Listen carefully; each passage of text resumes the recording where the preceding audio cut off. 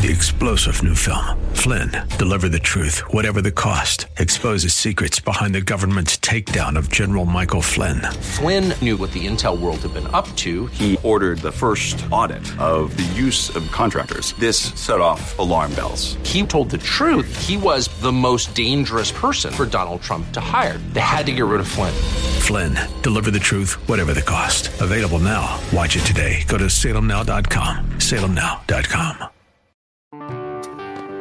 Who was it that killed Jesus? Was it the Jews? Remember when Mel Gibson's movie came out, The Passion of the Christ? All the Jewish people got upset because in the movie it kind of depicts upon it was the Jews' fault. And then some people think it's the Romans because, you know, the Romans actually did. I mean, the Romans, it was their cross. It was the Rome. That's what Rome was doing. They were crucifying people. And then we went from there to this. This is what we all say. It wasn't the Jews. It wasn't the Romans. It was me. You know who put him on the cross? You know who put Jesus on that cross? God put Jesus on the cross.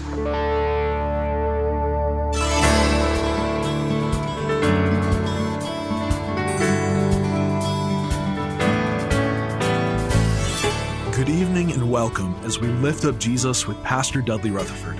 I'm Kyle Welch. If you've been searching for a place to be spiritually fed, you've found it. Like you, we believe the Holy Bible contains the spiritual nourishment we need to become faithful servants to God and help grow His kingdom here on earth. This program is part of an outreach ministry from Shepherd Church. Our pastor is Dudley Rutherford, and we join him right now with his message for us tonight.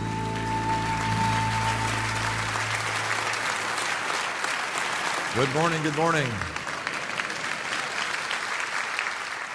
I want you to take your Bibles, if you would, and turn to 1 Corinthians. We're in a series, a brand new series, through the book of 1 Corinthians. And we're calling it 1 Californians. And we gave you some history last week of the city of Corinth. Corinth was a corrupt city, perverted city. It had a temple that had 1,000 prostitutes in it. And part of the people, their worship was to go and visit one of the male or female prostitutes inside the temple. Now, in the middle of Corinth was a church. It was called the Church of God in Corinth. And as you can well imagine, that the world, the influence of the world, had bled into the church. And so Paul, the apostle, writes this letter called 1 Corinthians to the church in Corinth to help solve some of the issues of the worldliness inside the church. Today's text, the apostle continues to point people to Jesus and the cross upon which He died. I want you to look at verse 17, 1 Corinthians chapter 1, verse 17. It says, "For Christ did not send me to baptize, but to preach the gospel, not with words of human wisdom, lest the cross of Christ be emptied of its power." You see, it's almost like the preacher gets in the way. And all of his talking, he gets in the way of you actually hearing the message of the cross. I want you to write this down in your notes, that the cross of Christ is powerful. The cross of Christ is powerful. I want you to look at verse 18 in your Bibles.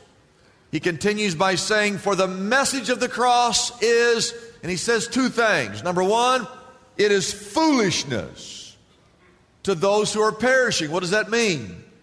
That means for those who are here and you're not saved, and your heart is hardened when you see the cross, it means nothing to you. Jesus dying and blood shed and all that, it's just, for an unsaved person, it's all foolishness. But he also said to us who are being saved, it is the power of God. It means everything to you. Why? Because you understand the power of the cross. It's two things. It's foolishness to those who are unsaved, but it's the power of God to save for those of us who are saved.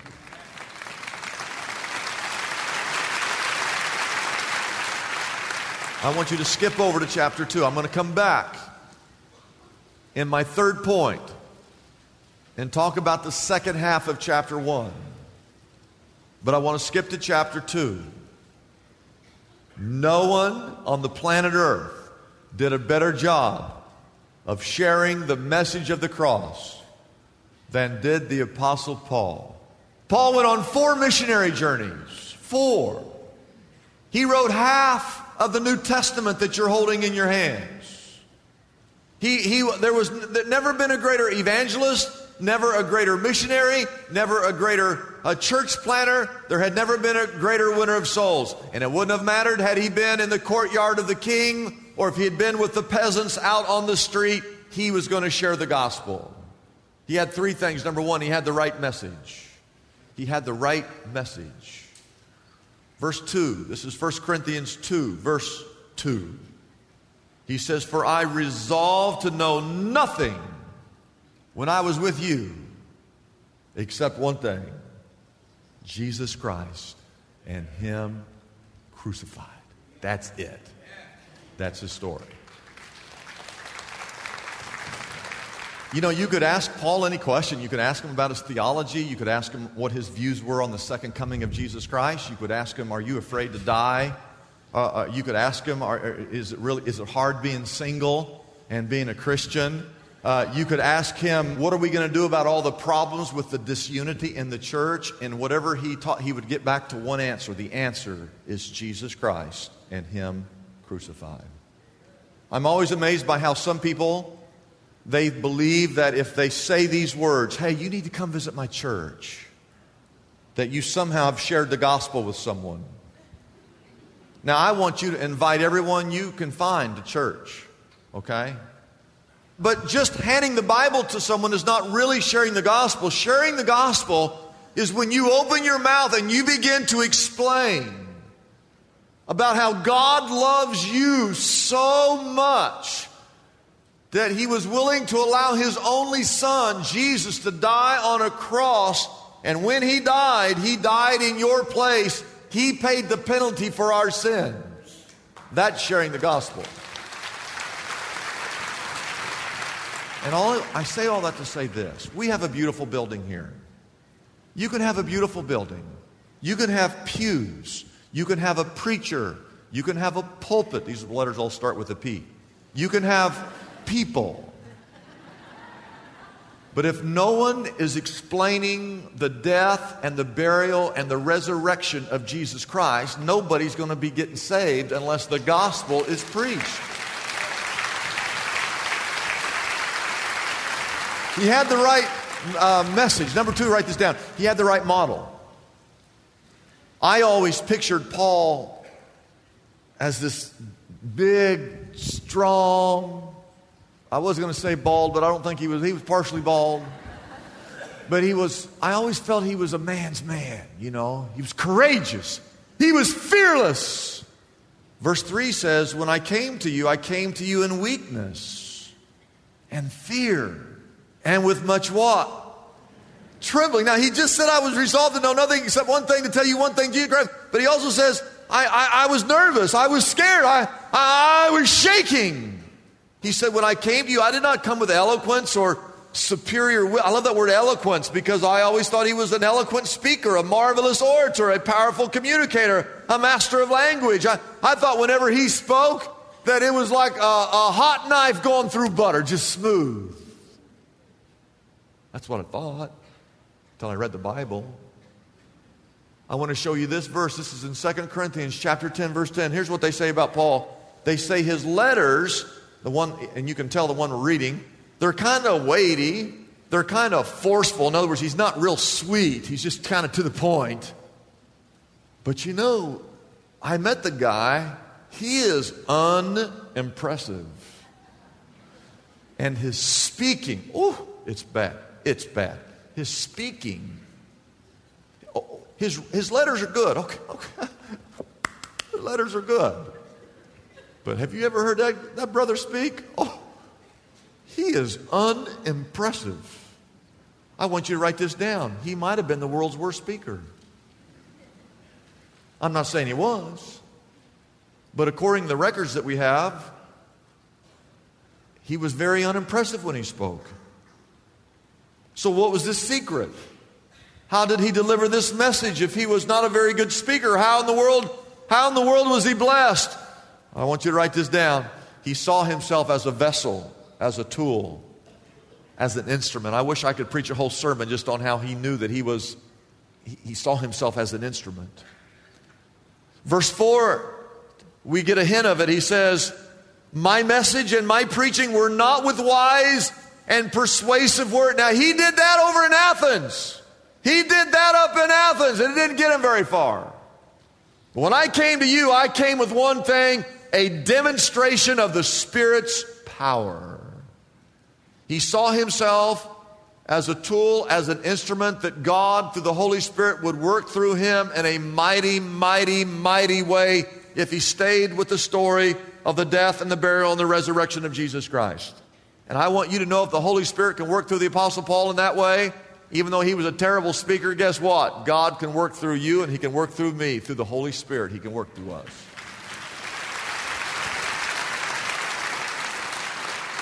I've always thought, you say, well, I'm not very talented. Good. Well, I'm not a very good communicator. Good. Well, I'm kind of shy. Good. That's exactly the type of person God wants to use, his Holy Spirit. In fact, I've always said, the more talented you are and the more gifted you are, the more difficult it is for God to work through someone like you. Because you take all the credit and you're full of pride and arrogance. It's the guy who's, I don't know if I can say it. Yeah, just start talking. God will use someone like you. Don't have to know the Greek text. You don't need to know the Hebrew text. You don't have to have a Bible college degree. You do not have to be an ordained pastor. All you have to do is to open up your mouth and begin to tell someone, hey, can I tell you that God loves you and that he sent Jesus to die, his son, on the cross? And when Jesus died, he actually died in your place. When you start talking like that, you're sharing the gospel. And just share those words, and let me tell you, the Holy Spirit of God will begin to work through you in a mighty, mighty way. Amen, amen, amen, amen. So we had the right message, and we had the right model. Number 3, we had the right motive. The right motive. I want you to go back. Well, let's look at that verse 5. Verse 5 says, so that your faith might not rest on men's wisdom, but on God's power. You see, if you have the ability to get up and intellectually outthink someone, outtalk someone, and outreason someone, what happens is someone can actually get saved based on your logic rather than hearing the simplicity of the gospel that saves. I want to try to cover just quickly the second half of chapter 1. Go back there because there's a battle between the wisdom of God and the wisdom of man. I want you to look at verse 22. There's two examples. One are the Jews who are looking for a sign. He says that the Jewish people are looking for a sign. In fact, they demand a sign. And the Greeks are looking for wisdom. Now, I want to talk about both of those quickly. The Jews wanted miracles. Give us miracles and we will believe. They were looking for a miracle worker. They wanted someone who could get rid of Rome and set them free. And they were looking for a sign or a miracle or a demonstration of miraculous power. And I want you to know that there are churches across America today that are lusting for miracles. Churches will actually advertise miracle healing service and no one actually gets saved. No one actually gets healed. Jesus was just the opposite. Jesus performed miracles and never advertised them. You need to be careful when you make your approach to God based upon a miracle. Jesus said, a wicked and adulterous generation ask for a miraculous sign, but none will be given. Well, except one, the sign of Jonah. Well, what miracle is that? He says in the next verse, as Jonah was 3 days and 3 nights in the belly of a huge fish, so shall the Son of Man be 3 days and 3 nights in the heart of the earth. The Jews, he said, you're looking for a miracle? I'm only going to give you one. I'm not going to do all this stuff just so you'll believe. I'm going to do one thing, and that's the death, burial, and the resurrection. That's the only miracle that you need. What if a child in this church died and we all saw it. And we were all at the funeral, and 5 days later, I say I'm going to raise this kid from the dead, and you all know he's dead. And so I say the name of the Father, rise, and this kid raises up from the grave. You tell me what would happen the next week here at church. First of all, you couldn't even get in here. Channel 2 would be here, Channel 4, Channel 7, Channel 11, Channel 13. CNN would not be here.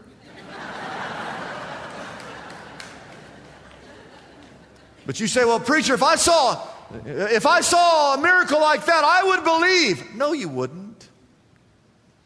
Do you remember what happened after Jesus fed 5,000 people? Miraculously, he fed they all saw it. He fed 5,000. You know what happened the very next day? He said, well, what have you got for us next? They started following him just for the miracles. He knew that. In fact, I think about when he went to the cross, all the people, think about all the miracles that Jesus performed. All the people that had miracles performed with him, none of them were there at the cross. They all fled. They all left because it's never, ever enough. And did you know that John the Baptist, who Jesus said is the greatest man who ever lived on this planet, the Bible says in John 10:41 that John never, ever, ever performed any miracles? We have no record of John the Baptist performing any miracles, and yet Jesus said that's the greatest man who ever walked on this planet. So what made him great? I'll tell you what made him great. His claim to fame was one thing. He simply pointed people to Jesus and said, behold, the Lamb of God that taketh away the sins of the world. That's the only thing he ever did, was point people to Jesus. The Greeks wanted wisdom. They wanted philosophy. They were highly educated, learned people, sophisticated people. They wanted someone like Plato or Socrates. They didn't want to worship based on a sign or a wonder and be wowed by something. No, they wanted to worship based on the shrine of their intellect. And I believe that most of America is divided today in those two categories. Some are too sophisticated to even look for miracles, and some are too superstitious to look to philosophy. And neither one is looking where they should look. The only place you should be looking is towards the Christ upon the cross. Look again at verse 22. I'm going to read through this. The Jews demand miraculous signs and Greeks look for wisdom. All right, we got that. Verse 23. But we preach Christ crucified. Yes, it is a stumbling block for the Jews who are looking for this sign. And yes, it appears to be foolishness to the Gentiles who are looking to find something that stretches them intellectually. But then he says, verse 24 and 25, and it's really difficult to understand. I wish I had time to really dig into this. But to those whom God has called, and you need to understand that God calls all Jews and all Greeks. You say, who does he want to save? He wants every Jew to be saved. He wants all the Greeks to be saved. To those who God has called, if you're in the audience, you're a Jew or a Greek, you need to understand that Christ on the cross, that is the power of God. You're looking for a sign. That is the sign. God hanging on that cross. And for the Greeks that you're looking for wisdom, there is nothing wiser than God himself in the form of flesh hanging on that cross for your salvation. Look at verse 25. For the foolishness of God, Jesus on that cross, it's wiser than any man's wisdom. And the weakness of God, because God, well, Jesus, if you're the Son of God, why don't you come down off that cross? You're not God. You're just a mere mortal man. That's so weak that the weakness of God hanging on a cross is stronger than any man's strength. And what is he saying? He's saying this as we close. To those who are saved, to those of us who are, when we see the cross, we see in the cross the very thing the Jews were looking for and the very thing the Greeks were looking for. You want power? You want some miraculous power? Hold on. Jesus dies, he's buried, and 3 days later he resurrects. And you talk about a miracle. The greatest miracle is the miracle of a changed life, because that miracle lasts for all of eternity.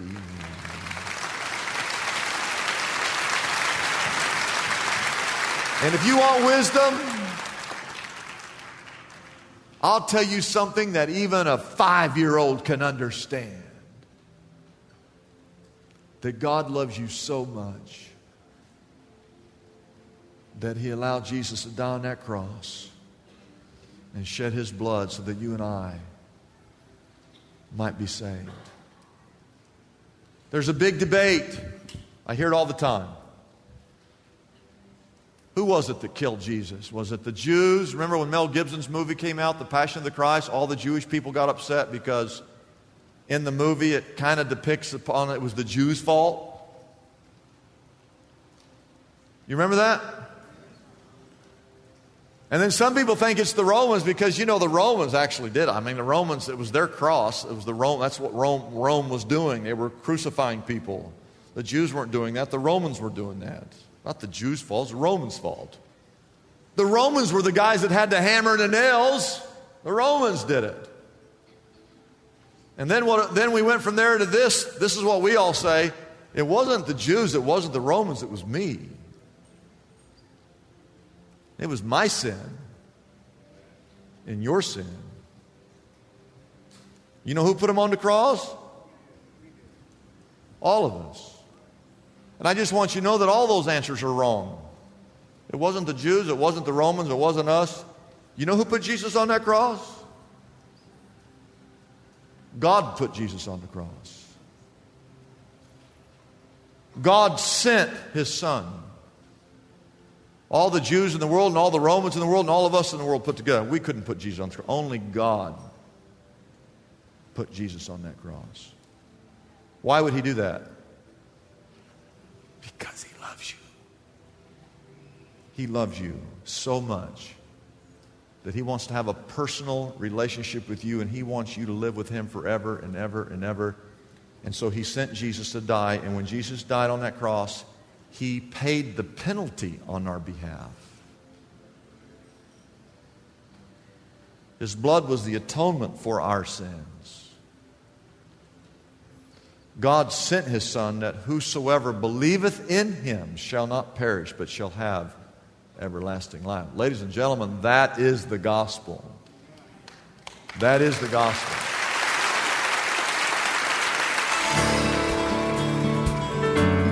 If you were blessed by Pastor Dudley's message and would like to pray with someone, our phone lines are available now and ready for your call.